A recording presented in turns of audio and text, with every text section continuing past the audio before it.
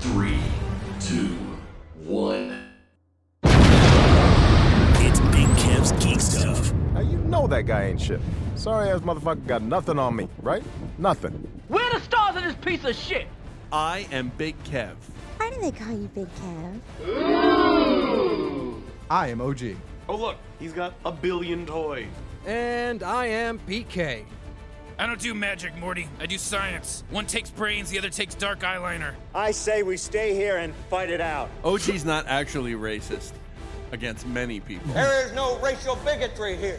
Here you are all equally worthless. I'm not really angry all the time. This is Kevin destroying the Toy Biz Legends box set.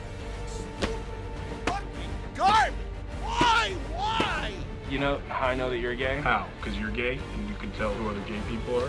I know it's fun. You're like, hey, I found buttons. Let's push them to piss me off. I have Amigo Isis action figure. Almighty Isis? Big Kev's Geek Stuff.com. You fuckers think that just because a guy reads comics he can't start some shit? I'll fucking take all you want!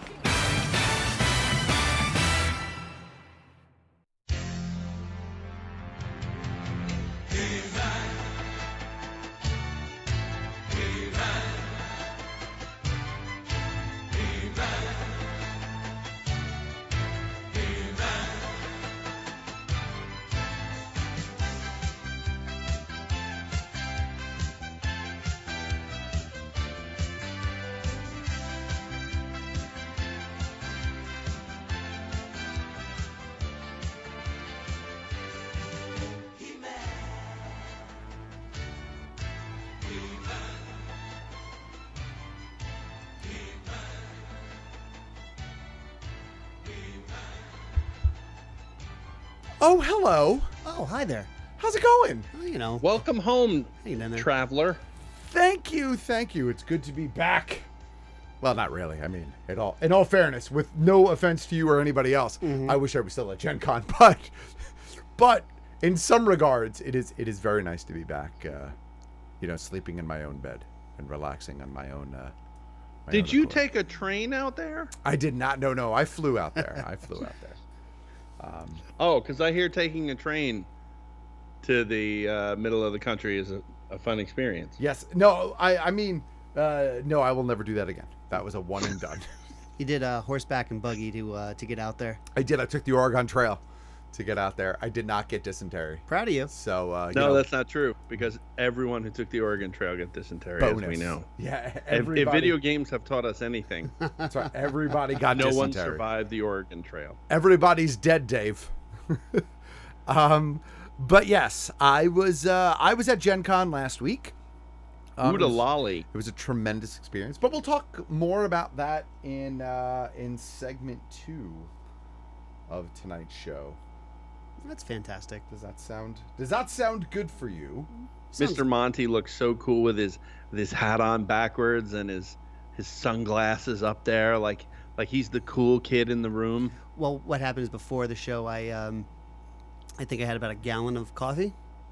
So I think just kind of bouncing around, it just seemed like a good idea really quickly. That's what coffee does to you. It makes good ideas bad. Exactly. Makes bad ideas good, rather. Exactly. And there's the excitement of not doing the show today from Studio M. Yeah. So I don't have to worry about like screwing up the show like I did last week. So you should. Did you hear the show last week, OG? Unfortunately, I did not hear the show. You last should week, because he pushed that dog so hard on being our mascot. It was not even funny. I heard he was our mascot already. I heard we have stickers coming and T-shirts. I ordered posters. He told me he ordered like a full mascot costume. He was going to wear it at New York Comic Con. That's what I was told. No, that's for Sandwich. That's for Sandwich. Okay, that makes sense. I told him, I'm like, we already have a mascot, Sandwich. So yeah, Sandwich is wearing the outfit. I thought we talked about this. We have multiple mascots because we also have Nugget. That's our Hawaiian mascot. We don't have Nugget. You guys have Nugget. So I don't have no Nugget. The show has multiple. As a matter of fact, characters. I need a bio for Nugget. I need a bio. Create one for the dog. I'm gonna put them all up on the webpage. That's it.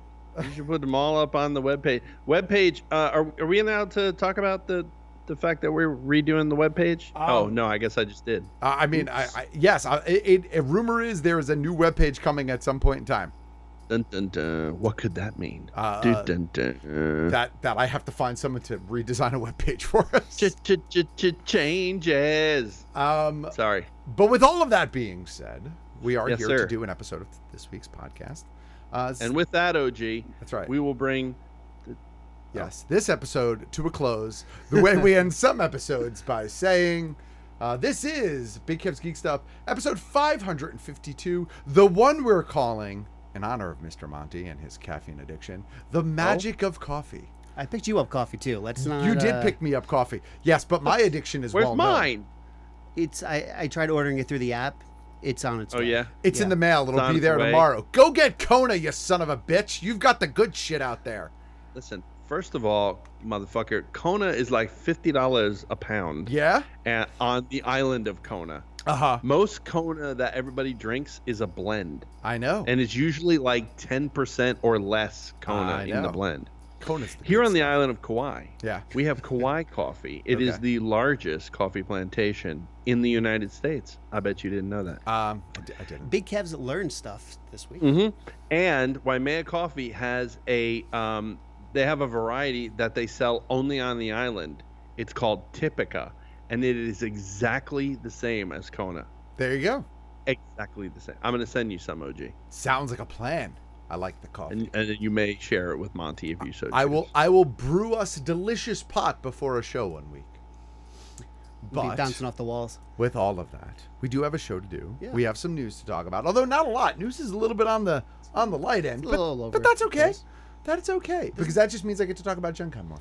Yeah, you enjoying that ring, by the way? I am. This is one of the things I picked up at Gen Con. It is essentially. Please tell me you did not get a dice ring. I did, and it's essentially an adult fidget spinner. I've noticed, which is really the only reason I bought it, because I have no intention of using it as an actual dice. Mm-hmm. It's really just, when you're sitting in the New Jersey traffic, 45 hours on 280, not moving more than an inch every 25 or so minutes. Or for me, are you spinning it to see how many people you're going to kill if that traffic doesn't start moving? That's right. Every time I roll a 1, I stare at another driver real angrily. But anyway, hey, Will has entered the Instagram, and he is addressing you and me, OG, and then he also addressed Monty. Yeah. There at the end. No, actually, somehow I became a seahorse. I don't know how that started. It was a Discord thing. You'd have to ask Anabox in Discord, but somehow I became a designated seahorse. Not sure how that happened. I have a lot of questions. But that's neither here nor there. I think we should. Hey, move forward if you with the keep show. that up, he'll call in and explain why you're a seahorse, and we'll have to deal with that. All right. Hey, would you like to call in and explain why you think OG is a seahorse? Give us a call at the GVM line. 201-730-2547. And you may hear yourself on an upcoming episode of Big Kev's Geek Stuff. I like seashells, seashell things. Look at you, Mr. Seahorse, Mr. Captain, Mr. Balloon Hands. That was a blast from the past. Wow. All right, let's move forward with this show. I'm calling this the news story of tonight's prep sheet. He-Man action figure documentary, The Power of Grayskull, comes home in September. So are we basically getting a long-form version of the Toys That Made Us episode of He-Man? So that's exactly what it sounds like, and that's exactly why I don't care. But with Dolph Lundgren and Frank Langella and I guess whoever the hell... Oh, and J. Michael Straczynski. Oh, boy, I can't wait to fall asleep to that. But so here's the thing. I don't care about any of those people's opinions on He-Man action figures. Well, clearly they're not going to be commenting on the action figures. They're just there to comment on the phenomenon. I get that.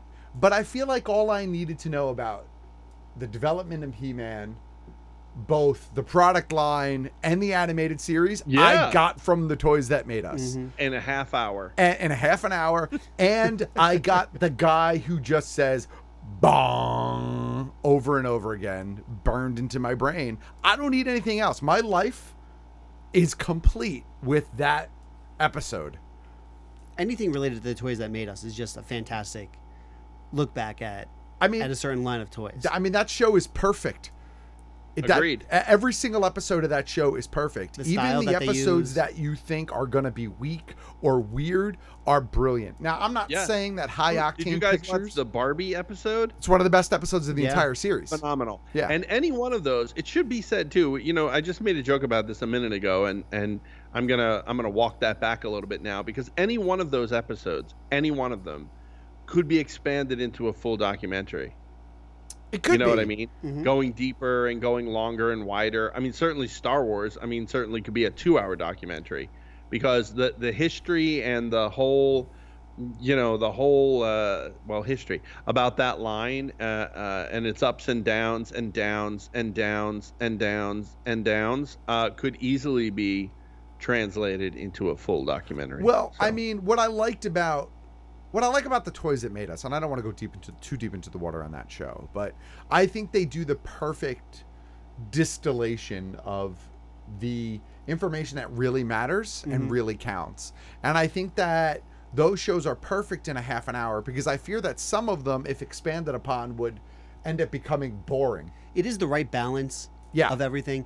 And frankly, I mean, there's a lot of production that goes into a documentary style that they're doing. Yep. It's very creative for if someone wants to come out with their own documentary one day. Right. But I mean, there's a lot of work, a lot of time that goes into that. So I mean, they're not as cheap or as easy to make because of the man hours that has to go into the editing.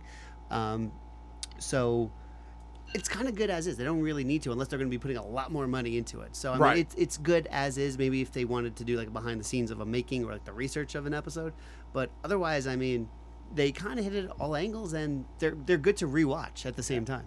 Well, this is going to be a 95-minute documentary, which is about 65 minutes too long. This will be something where once it's on a Netflix or Prime or something like that, you'll have it on maybe in the background while you're doing stuff. Yeah. That's what this is going to be. I just don't see it holding my attention for 95 minutes, if I'm being completely honest. But maybe it'll be good. Maybe High Octane Pictures will do a fine job. To me, it just seems like this is a case of Simpsons did it. Simpsons did it. Yeah, and I don't feel like I need it.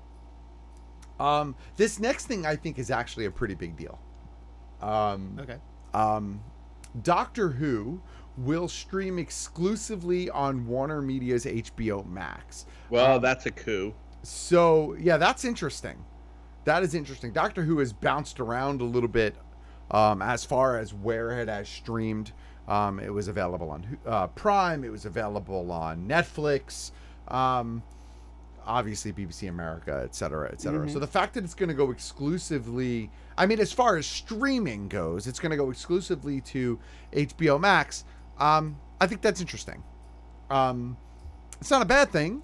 I mean, other than the fact that I have no intention of getting HBO Max. But the truth of the matter is, I don't go back and watch a lot of Doctor Who episodes. I'm not into the Doctor Who. Multiple times. Like there are some episodes that I will watch multiple times because I think they're that good.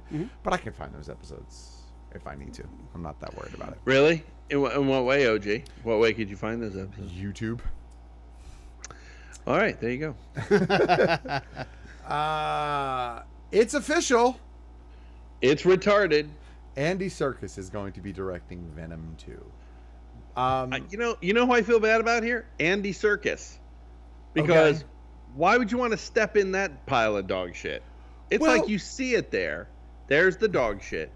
And you're like, I'm just going to step right in there. Well, despite our feelings of the project, there are quite a few people who enjoyed the movie. The movie didn't do as bad as we thought it was going to do. People still making fun of that movie. Do you watch Colbert?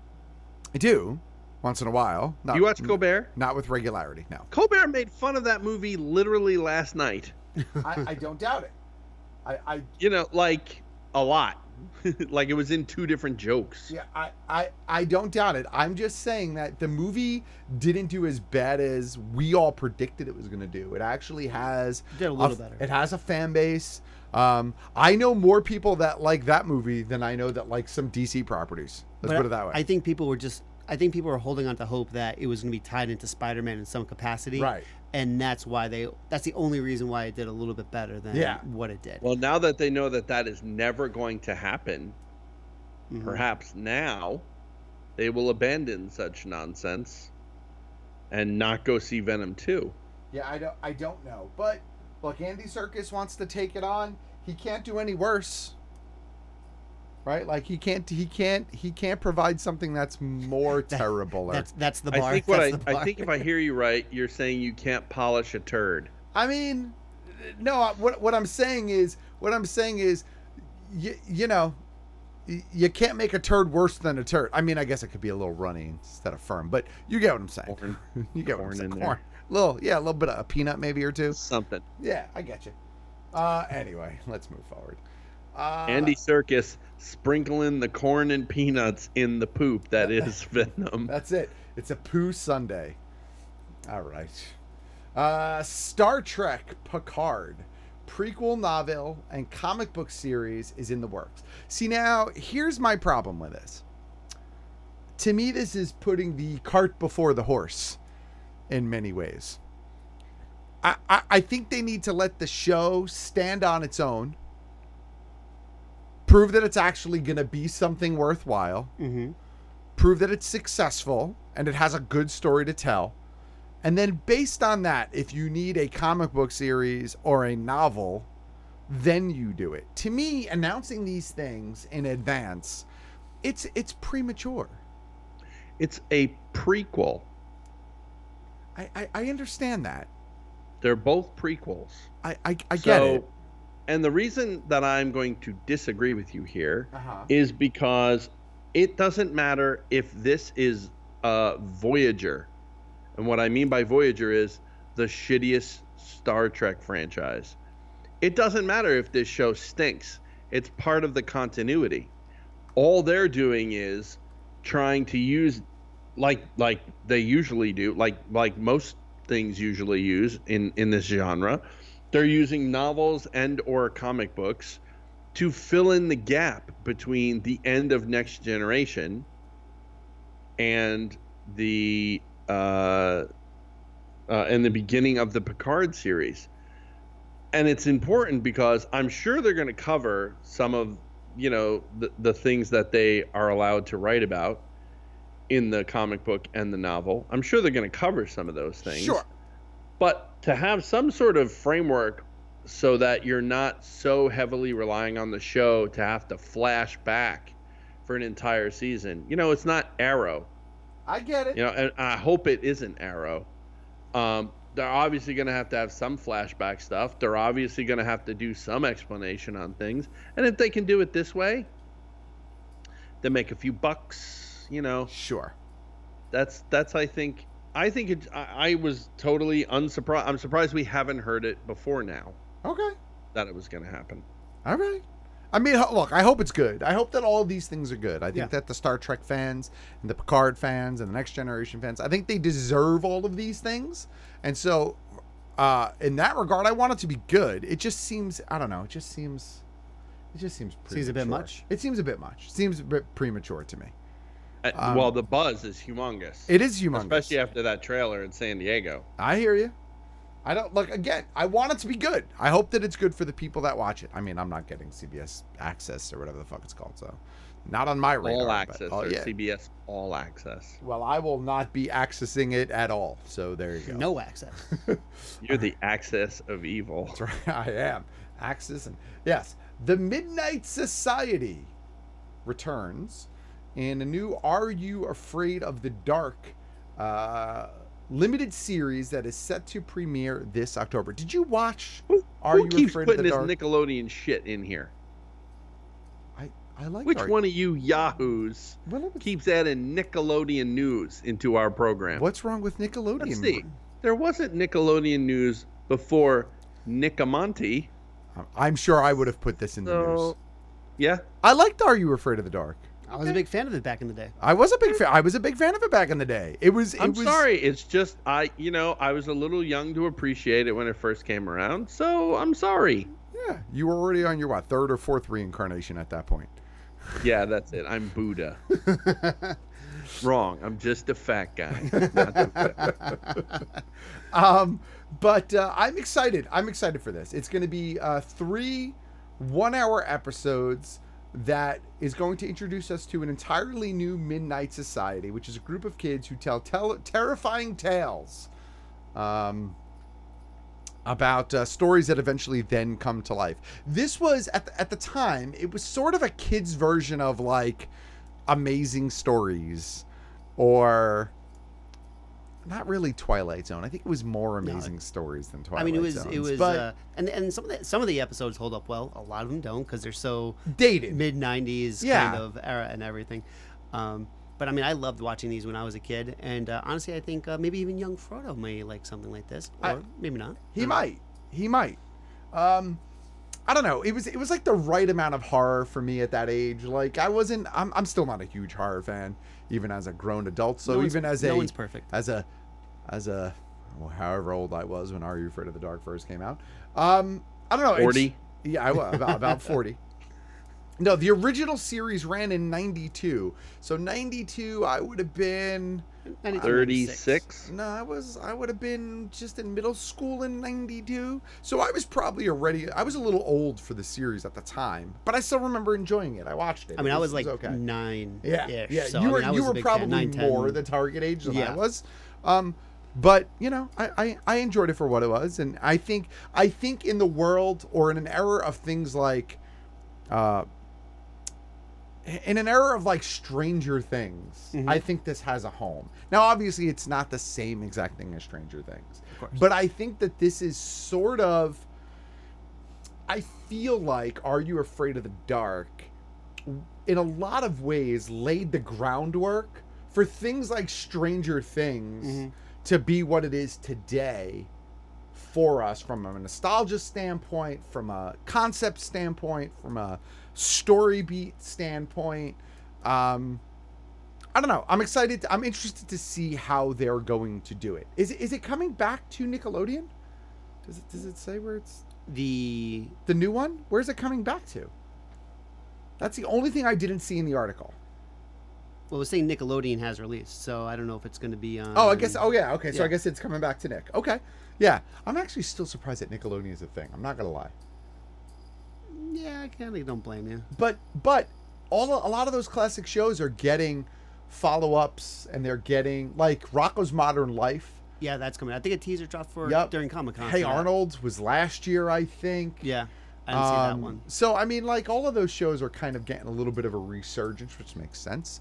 I think Rocko's going to be on Netflix, I want to say, though. I think so.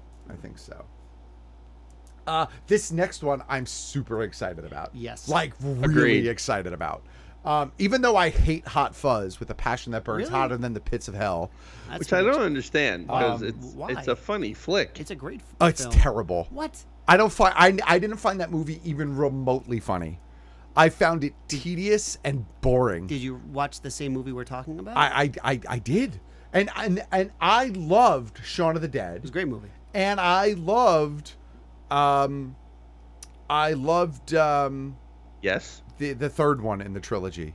What the fuck was that one called? World's End. Yeah, The World's End. World Sorry. Oh, really? You're forgetting one. No, there were only 3 in that trilogy. Oh, right. I'm sorry. I'm just thinking of movies that they made together. No, I was thinking of strictly of the Cornetto trilogy, which is Shaun of the Dead, Hot Fuzz, and World's End. What's the other movie though that I'm forgetting? The one with the alien. Seth Rogen plays the alien, Something was and in they're Paul? like, I think I remember that. Seriously? Oh my god, I'll look it up. I don't remember that one. But anyway, I own it. I can't remember what it's called though. Go ahead. Paul. It is Paul. It's Paul. Oh, I don't know that I ever saw Which Paul. that's okay. Really? You never saw Paul? No, I don't think I ever saw Paul. Yeah, it's worth it.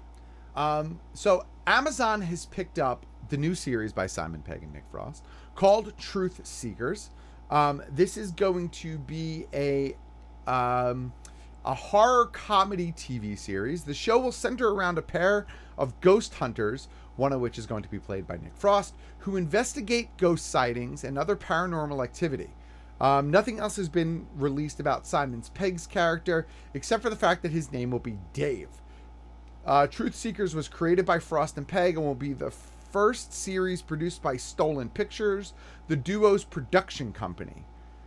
Simon, Miles, and I, whomever Miles is, and everyone at Stolen Pictures are incredibly happy to be making Truth Seekers with our new partners over at Amazon Prime Video. So, look, the concept of this sounds perfect. Yeah. I think the two of them are perfect. I really like Simon Pegg. I really like Nick Frost. I like them together. I like them separate. They're hysterical. Again, with the exception of Hot Fuzz. You're so wrong. I am. Look, I'm allowed to be wrong once in a while. Production on this is set to begin in September. I'm also excited about some, at least one or two of the other names. I thought I saw a couple of other names. Serafinowicz. Yeah, but it's not Peter. It's James Serafinowicz as one of the writers. But I feel like James Serafinowicz might have worked on The Tick as well with Ben Edlund. But I could be mistaken on that. But I'm excited to see this. I am not upset by this. So no. I think it has a lot of potential to be great, and yeah. I'm here for the joyride. I want to skip, because I know we're going to go to break fairly soon. I want to skip to Kevin Conroy to play Bruce Wayne in Crisis on Infinite Earths. I'm getting more and more excited about Crisis on Infinite Earths. Mm-hmm. And I just read in this article also Burt Ward. Yep. Will appear, and whoever the dude, Cress Williams as Black Lightning. Yeah, Black Lightning, the show that was never going to be merged with the rest of the CW universe, except that we said, of course, they'll figure out how to do it eventually. It'll be one of the crossovers. Yeah, of course. But look, I gotta tell you, I haven't watched any of the CW shows in close to 2 years now. Same. I think at this point. Yeah.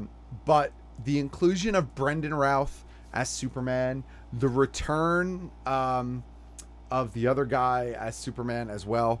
The guy who played him on Supergirl. The name is eluding me right now. No, I can't. I also heard rumors from Smallville too. There were going to be some characters. I don't know how true that was. Yeah, I don't know how true that one is. That one has not been confirmed yet. But Kevin Conroy playing an older Bruce Wayne. Of course, this is gonna. I think this is gonna firmly introduce Batwoman into the series as well. I think she's going to be involved, because in the Batwoman universe, Bruce Wayne is dead. So that he's just this is another universe that Kevin Conroy. You know, if there is any justice in the world, he will play Bruce Wayne from Batman Beyond. He will, but then who plays Batman? No one. You don't need Batman. You just need maybe it's. What if he's the only guy that they interact with? Maybe it's pre-Batman. Who was Batman in Batman Beyond? What was his Tim Drake? Not Tim Drake. No, Terry McGinnis. There you go. Who was it? Terry McGinnis. Terry McGinnis. Thank you. I knew it was a T. But yeah, I'm super excited. by this. He comes out with that gray turtleneck and black suit with the cane, with his hair all grayed up. Yep. I'm gonna die laughing. Yeah. So I gotta be honest with you. I am 100% tuning in for Crisis on Infinite Earths. Yeah. I'll just read like little, synopses. The one good thing about the crossovers are, if you don't follow all the shows, they do a pretty good job leading you into the story. They do. You don't need to know the nuances of what's going on in every single show. So I'll just read a couple of summaries leading up to it and then enjoy the 3 or 4 episodes that it is. But it is shaping up to be some good stuff, man. And to see Kevin Conroy actually play, will this be the first time that he plays live action Bruce Wayne? Yes. It is, right? Yeah, I'm super excited for this. A lot of people will be, yeah. I think it's super good. All right, while we're skipping ahead. Oh, no. I want to get back into Big Kev's kids stuff. Okay. Here with more Nickelodeon news. Okay. We gotta create a little intro for this, Monty. Here's why I'm upset by this news. Every single thing that I need. No, fuck Bill Murray. I mean, I love Bill Murray, but not as Garfield. I mean, come on. Everything I need from Garfield from now until the end of time, because in my opinion, it still holds up very well. Very well. Is Garfield and Friends. I don't need any other Garfield but Garfield and Friends. Just rerun Garfield and Friends. That's it. With all of the little spin-off shows, You know, the holiday special. The holiday special. That's all I need in the world of Garfield. As far as if you want to give me one additional thing, give me the classic Garfield cartoon, the Halloween special. Those were good. Where they go to the island with the ghost pirates. Other than that, everything I need from Garfield is Garfield and Friends. I don't think I've liked anything since. Like even the Bill Murray was. Even Bill Murray didn't want to be in those movies. No one wanted that. No one wanted that movie, and yet we got it. He got. I think like the story was he got confused on who the directors were. Yeah, or something like that. I forgot what it was exactly. I mean, I don't know. Maybe it'll be good, but I just bring me back Garfield and Friends. Yeah. Was it Happy Acres? Was that the name of the farm? The Christmas special? No. Do you remember Garfield and Friends? The Garfield was Garfield, but the end Friends was that other cartoon. It was with the pig. It was the chicken that hadn't hatched. It was just the egg with the 2 feet that stuck out the bottom named Sheldon. Does nobody else remember this other than me? I'm kind of wondering if you making this up. No, I see the character. I'm trying to that was the end Friends from Garfield and Friends. I think it was Happy Acres or something was the name of the farm, or Happy something. So Will says Tyler Hoechlin, going back to the other story. Yes, Tyler Hoechlin is the gentleman who will be playing other Superman, who did a great job as Superman, by the way.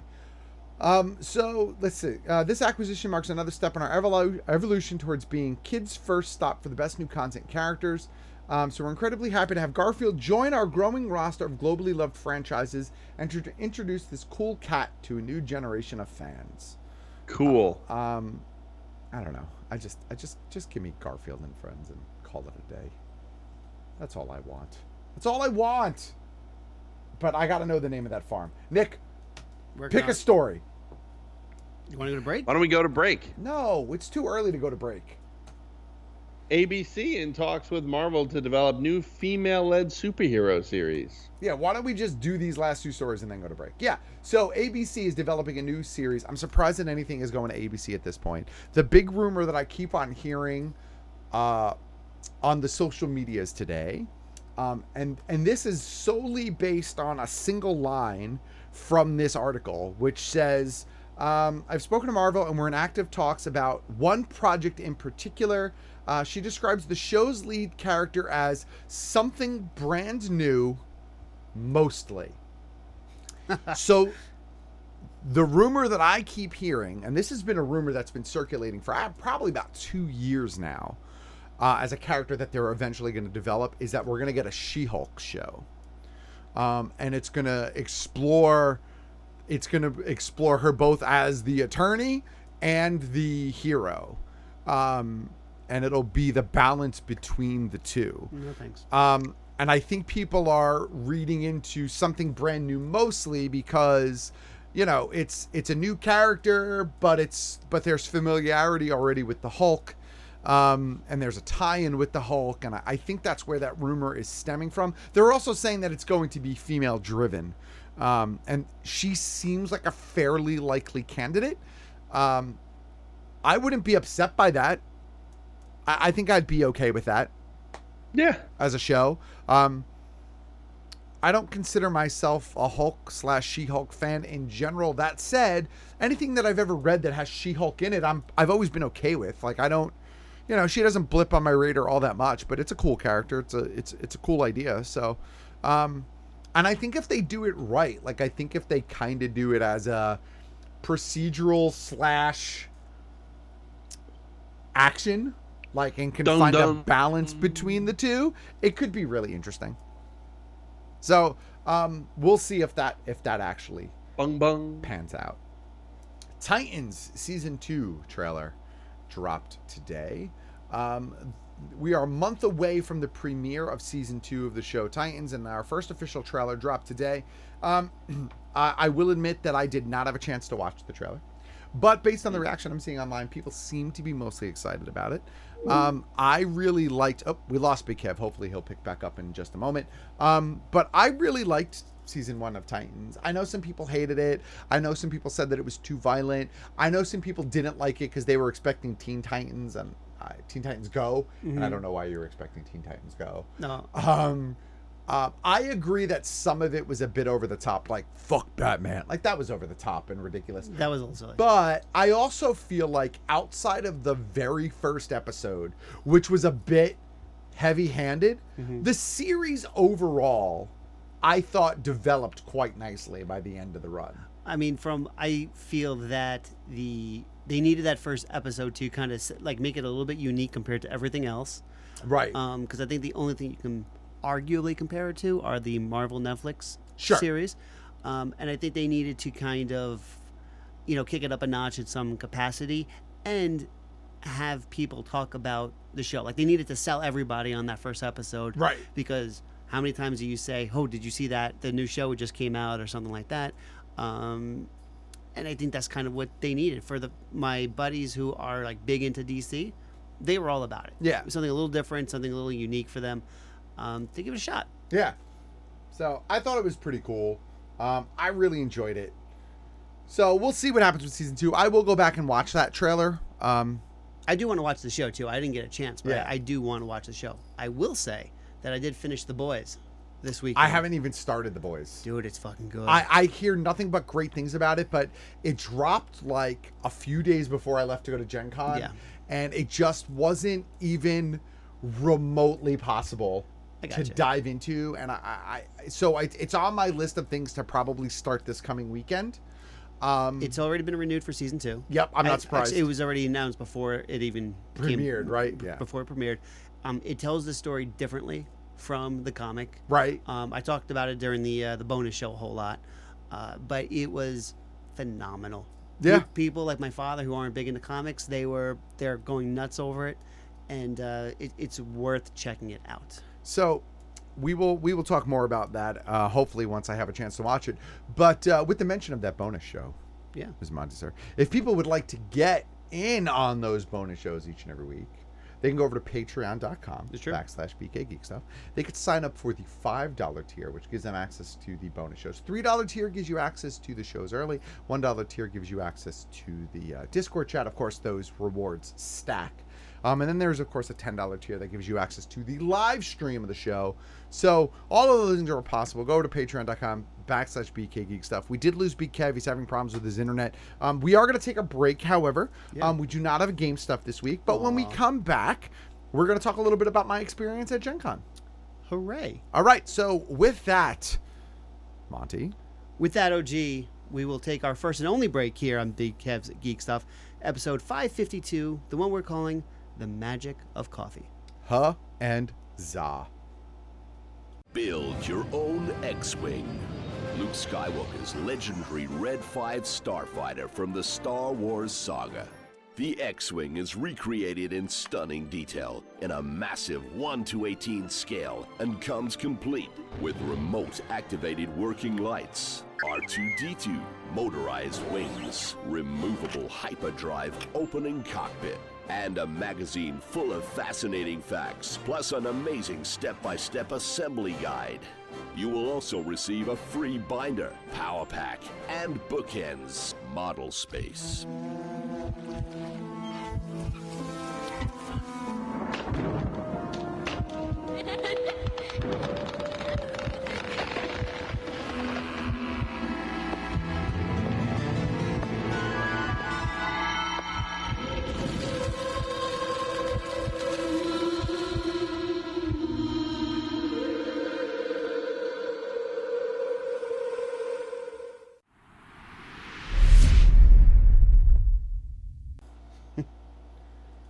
And we are back. Hey.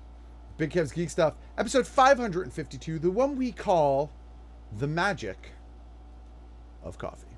Our beautiful sponsor today. Our beautiful sponsor, of course, during the break there, are the fine folks over at Build X-Wing, buildxwing.com. The people who brought us Build the Millennium Falcon. Yeah. Build R2-D2. And something next, I'm sure, coming down the pipeline. But for now, if you'd like, you can give the folks over at buildxwing.com a call. 877-544-6779. Or go over to buildxwing.com and check out all they have to offer. Check out the products that they have over there. And check out the video that's posted on our website. And you can get in on that beautiful, wonderful, amazing piece of epicness But let's get into Gen Con. Sure. So I went to Gen Con. Yeah, you did. I was there Wednesday, Thursday, Friday, Saturday, and flew home Sunday. Flew in on Wednesday. Gen Con officially started on Thursday. Okay. Tuesday night, of course, I did the mad scramble to not only spend a little bit of time with my family before I left for 5 days, but packing and last minute crap. The things you always forget, too. You got to make sure you don't put that in the suitcase. Right. The things you always forget. So I roll into Indiana on Wednesday afternoon, not knowing what to expect. Okay. This is the first time. Okay. My first Gen Con, but I've been hearing about it for years. You got to go to Gen Con. You got to go to Gen Con. Pop your cherry. Got to go to Gen Con. Got to just best go. You'll love it. You'll love it. Blah, blah, blah. I'm like, I don't know what to expect, but all right.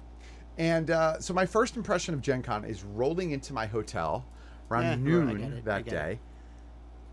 And the entire hotel was already taken over by people playing games. What kind of games? Board games. What kind of board tabletop games? What kind of tabletop games? Every game you can imagine, Mr. Monty, sir.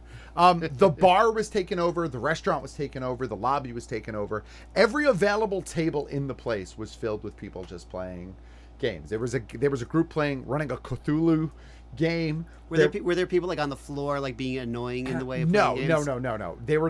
Everybody was sort of very where they belonged. It was I gotta say, Gen Con probably one of the most positive vibes that I've ever had at a convention. Very, so like very 10 positive. times better than Comic-Con? 10 times better than Comic-Con. East Coast Comic-Con. All of them. All of them. Not to mention that the entire second and third floor of the hotel that I was in, was a Marriott. The second and third floor was all convention space. Like, that's not where the convention was, but it was all convention space for like meeting rooms and stuff like that. Yeah.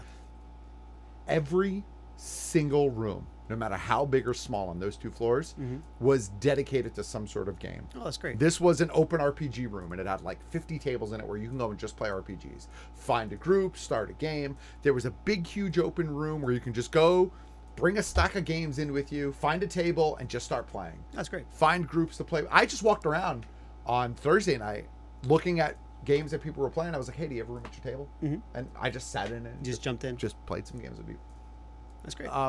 So in that regard, just great vibe, great community. Gen Con takes over Indianapolis the same way San Diego Comic-Con takes over San Diego. Oh, it's that big. Most of the bars in the immediate vicinity have some sort of Gen Con related event, gaming.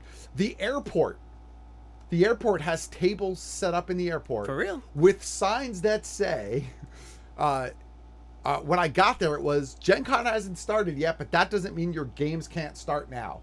And it was people playing at the airport, waiting for their rides or waiting for friends to come in. When I left on Sunday morning, there were tables set up in the airport. Leaving Gen Con, have a couple hours before you fight, play a game. And there were people playing. Like, it takes over Indianapolis. I didn't realize this thing was that big. Yeah, it's huge. Wow, it's huge. That's really impressive. The convention center was completely and utterly packed all 5 days. There are events that take place in two separate hotels in addition to the convention center itself. Okay. So the hotel that I was in, which is the Marriott, there's a Westin that it takes place in, and then the Colts, I think, is the sports team that plays there. Yes, the Colts. Their stadium, which is Lucas Oil Stadium, I believe. The entire stadium is converted into gaming space. Really? For the convention. And it is mobbed. It is packed.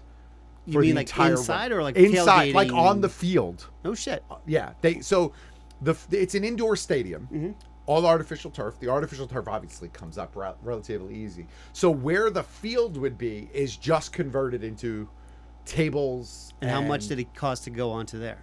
Nothing. It's part of the convention. Wow. Just walk right in. You just need the badge. So you could walk right in and play any of the pickup games. There was an area dedicated on that field. There was an area that they call the library. And for $6 a day, you get a wristband. You walk in and they've got to have about 200, 300 games just sitting on shelves. For $6, anytime during that day, you could just go, grab a game off a shelf and start playing. That's nothing. Yeah. And so they provide the games if you don't have them yourself. I should also say that the convention center is open 24 hours, during the entire run of the con. Events take place up until about 3 a.m. and start off around 6 a.m. So it's about a 3-hour window where there's nothing. So there's a small intermission in the 24-hour. There's a small intermission in the 24 hours where there is nothing taking place. Wow. The open game rooms in both of the hotels take place until about 3 a.m. Okay. The best thing about Indianapolis is that if you never want to step foot outside for the entire convention, you don't have to. That's nice. Because it is all of the hotels and the stadium are all connected by a series of tunnels. So it's, in a way, it's kind of like the casinos in Atlantic City, except it's not Atlantic City. Yeah. And it's not sad. So I could go from my hotel to the convention center, to the hotel next door, or from my hotel to the convention center, to the stadium, and never step foot outside. Dude, that's nice. That said, if I wanted to step foot outside, they also set up a huge area called, I think it's called just the Gen Con Block Party, which is nothing but food trucks, 2 breweries that set up. Gen Con has a merch table. They have music. Wow. And that's open to the public. You don't even need a badge to go to that. You could just go. Food trucks were awesome. Breweries were awesome. That's great. So much fun. This sounds like such a great vibe Oh compared my God. to, and for anyone who, like, I know you guys have been to San Diego a bunch of times. I've been to Comic-Con in New York a whole bunch of times, maybe, I don't know, 10 times at this point. Right. And it's just, each year it's become more of a, I don't want to say a pain in the ass, but just like the magic of it has just kind of worn off in some capacity, especially while there's always construction going on at the Javits Center. Absolutely. And this just sounds like the biggest breath of fresh air.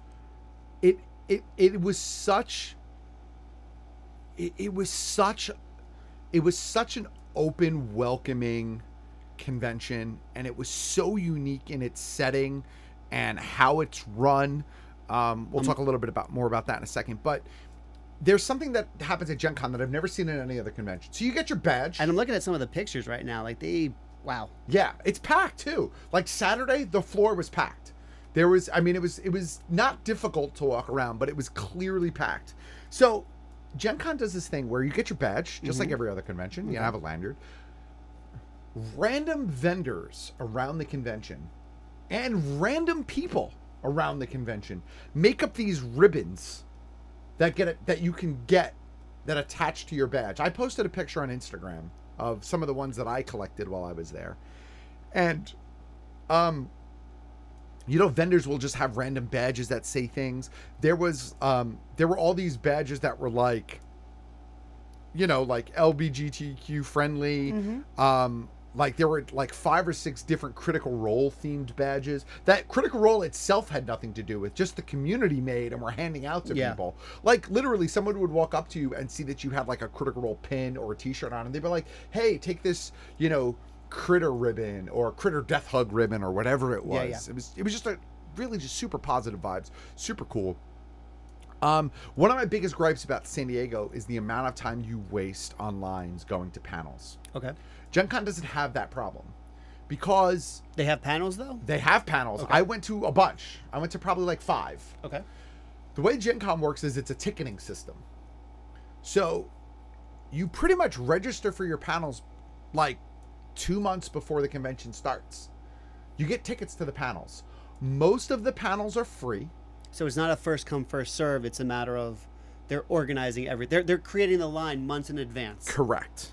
Wow. So it is first come first serve, and that it could sell out. But you're not wasting your time. You're not wasting That's your the time. key. Some of the panels have a cost, $2, $10. But the price of admission is significantly cheaper than most other cons. I think my 4-day badge was $100. It's pretty good, which is not bad. But for the fact that it's 21 hours worth of a convention, yes, that's worth it. But like one of the panels I went, it was a $20 ticket to go to that particular panel, but all of the money went to a charity. It went to the Special Olympics. Like I didn't care. Who's gonna complain about that? But like one of the panels I went to was a $2 charge, and it was simply a crowd control measure, and it was so that people who bought tickets showed up. People didn't waste their time, that kind of thing, right? Okay. You could also buy tickets to some gaming demos if you wanted to do like a special gaming demo and stuff like that. And some of those things were $2 or $3 or $4. But again, when all is said and done, I still spent probably less than $140 on my badges, if you want to include that in my badge price. And honestly, like I'm scrolling through the Gen Con hashtags on Instagram right now, and just I mean, it just looks like a lot of fun. Yeah, it was awesome. Celebration also uses a ticketing system this year, which worked out really well. Celebration did not charge for the tickets. It was a lottery system. Right. Okay. So again, I get the lottery system. I actually didn't mind that they charged for these tickets, though. This is Big Kev chiming in, by the way, because he was at Celebration. I didn't mind the ticketing system because I didn't mind paying for some of the events that I went to. Not to mention that 2 of the other things that I went to were absolutely free. You just had to register to get a ticket, rather than deal with a lottery. Just looking at the stadium right now and everything, just filled with tables. Wow. So just the overall vibe, the way it's organized. Is this the biggest tabletop gaming convention in the country? It is. It might be the biggest tabletop gaming convention in the world. I'm not sure. So this convention, actually, its roots are not in Indianapolis. Its roots are from Wisconsin. And actually, the very first iteration of this convention was started by Gary Gygax, who is the grandfather of, forefather of tabletop role-playing games. I mean, he is D&D.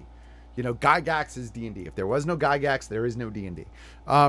So, I mean, Gen Con has a long history of being this type of convention, but it's not just D&D, it's not just Cthulhu, it's actual board games, it's Catan, it's all over the place. It's, it's every kind of board game you can think of. It's Catan, it's Risk, it's, it's, I don't know, it's Ticket to Ride. It's creativity, honestly. Absolutely. With the way people are painting, the merchandise, the stuff they're making in their, probably in their basements or garage right now. Just really impressive stuff. Yeah, like Dwarven Forge was there, which is like high-end tabletop terrain. Lots of vendors selling things like dice and minis. Oh, I'm sure there's so many dice that were sold. But it's also just a lot of companies demoing their new games that are coming out, selling you games that have already been out. Like their previews for the year and everything. Wizards of the Coast or Dungeons and Dragons had a huge booth.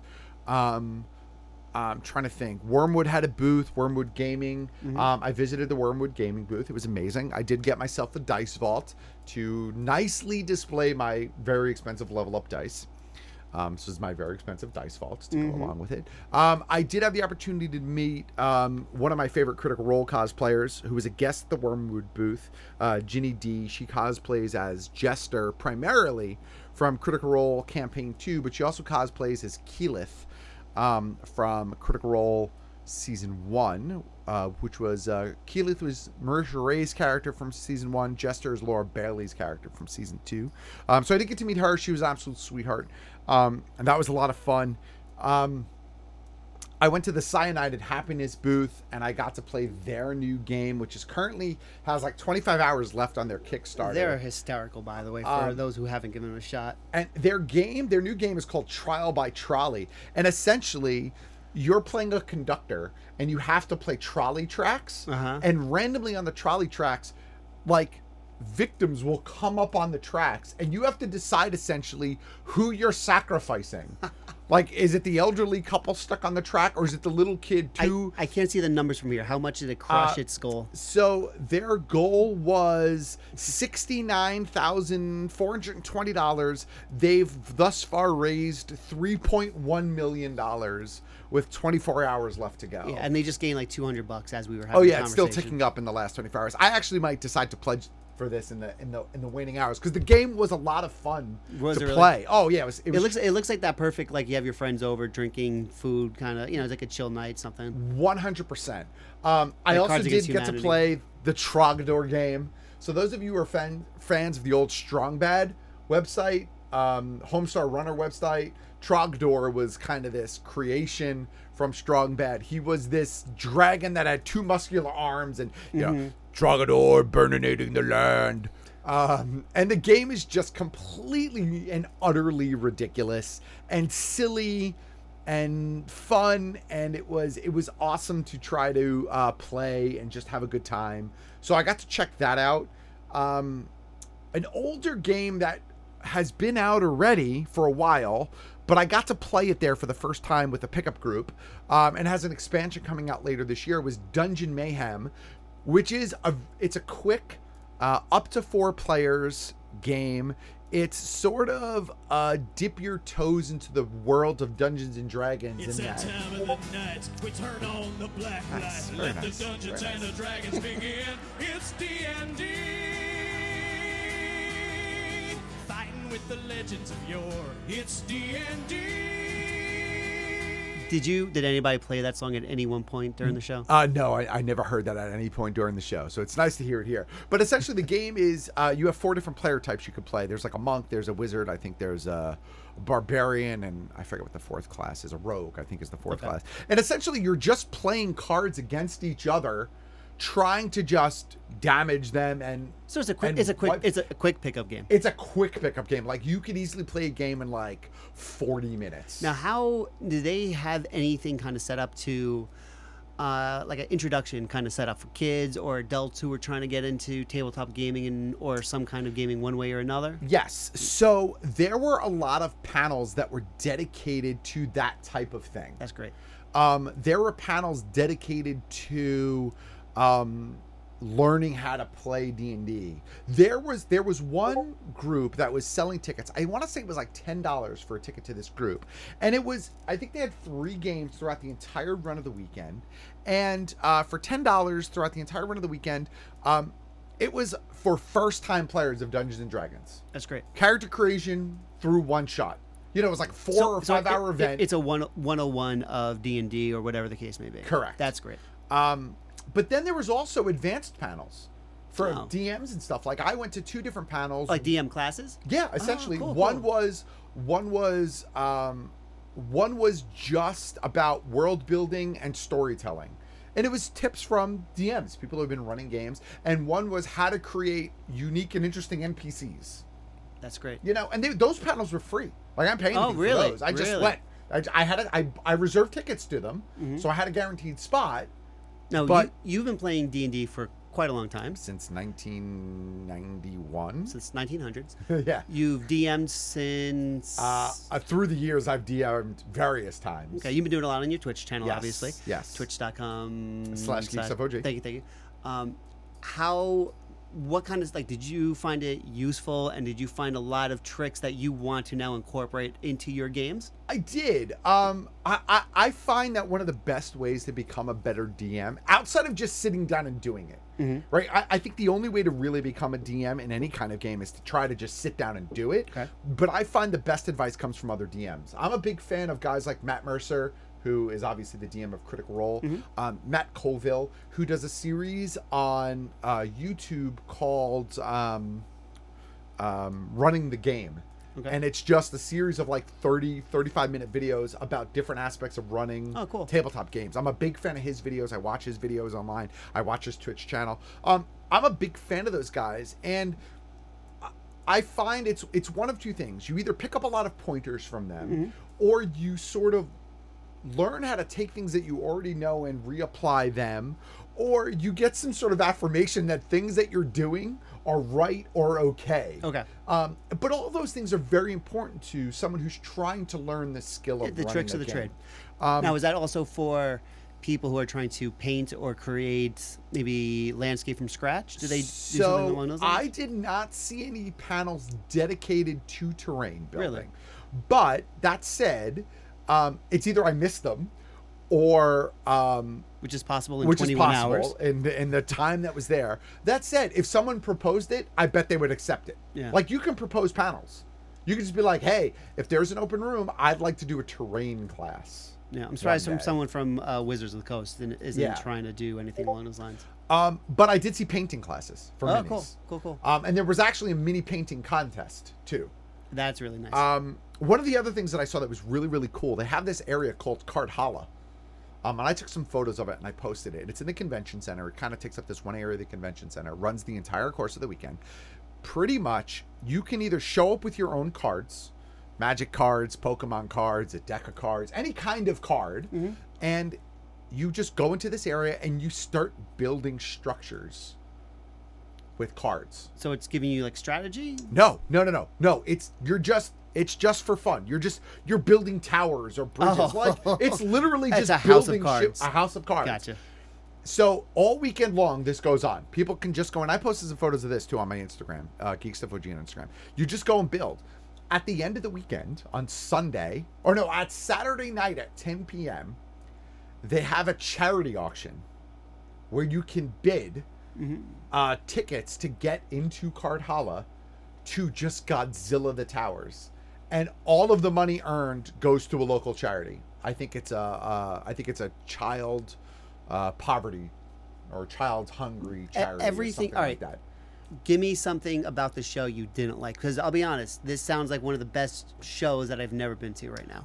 Honestly, I don't think I had a single negative experience. You had to fly out there, like that was the biggest problem. Yeah, like getting there was the biggest challenge, and even the flight from New Jersey is only like 2 hours. It's like literally, there was no negative experience. Even like in my off time, I found some great breweries and little restaurants in downtown Indianapolis to get food at night. So you got some great food. You got some great, nice quality stuff. Yep. That we were talking about. Sounds like an absolute win. Yeah, 100%. I'm going to hopefully try to go again next year. I don't see why I wouldn't be able to go again next year. I think it is now my favorite convention to attend. I think you're going to need a producer to go with you next year. Yeah. Hey, look, we can get a group to go and have game night every night and play all sorts of fun stuff. It's definitely a good time. I know we're running a little bit long and we have to wrap this up. But definitely check out Gen Con. Check out my Instagram page. I posted a bunch of photos. Check out my Twitch channel because I'll be talking more about it on my fireside chat that's coming Thursday night.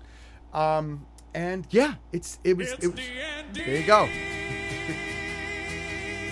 Warriors that terrify. It's D&D. And now I hear you hear that? I hear that. Wow, the wrap up music that worked out well. Up. The timing was perfect.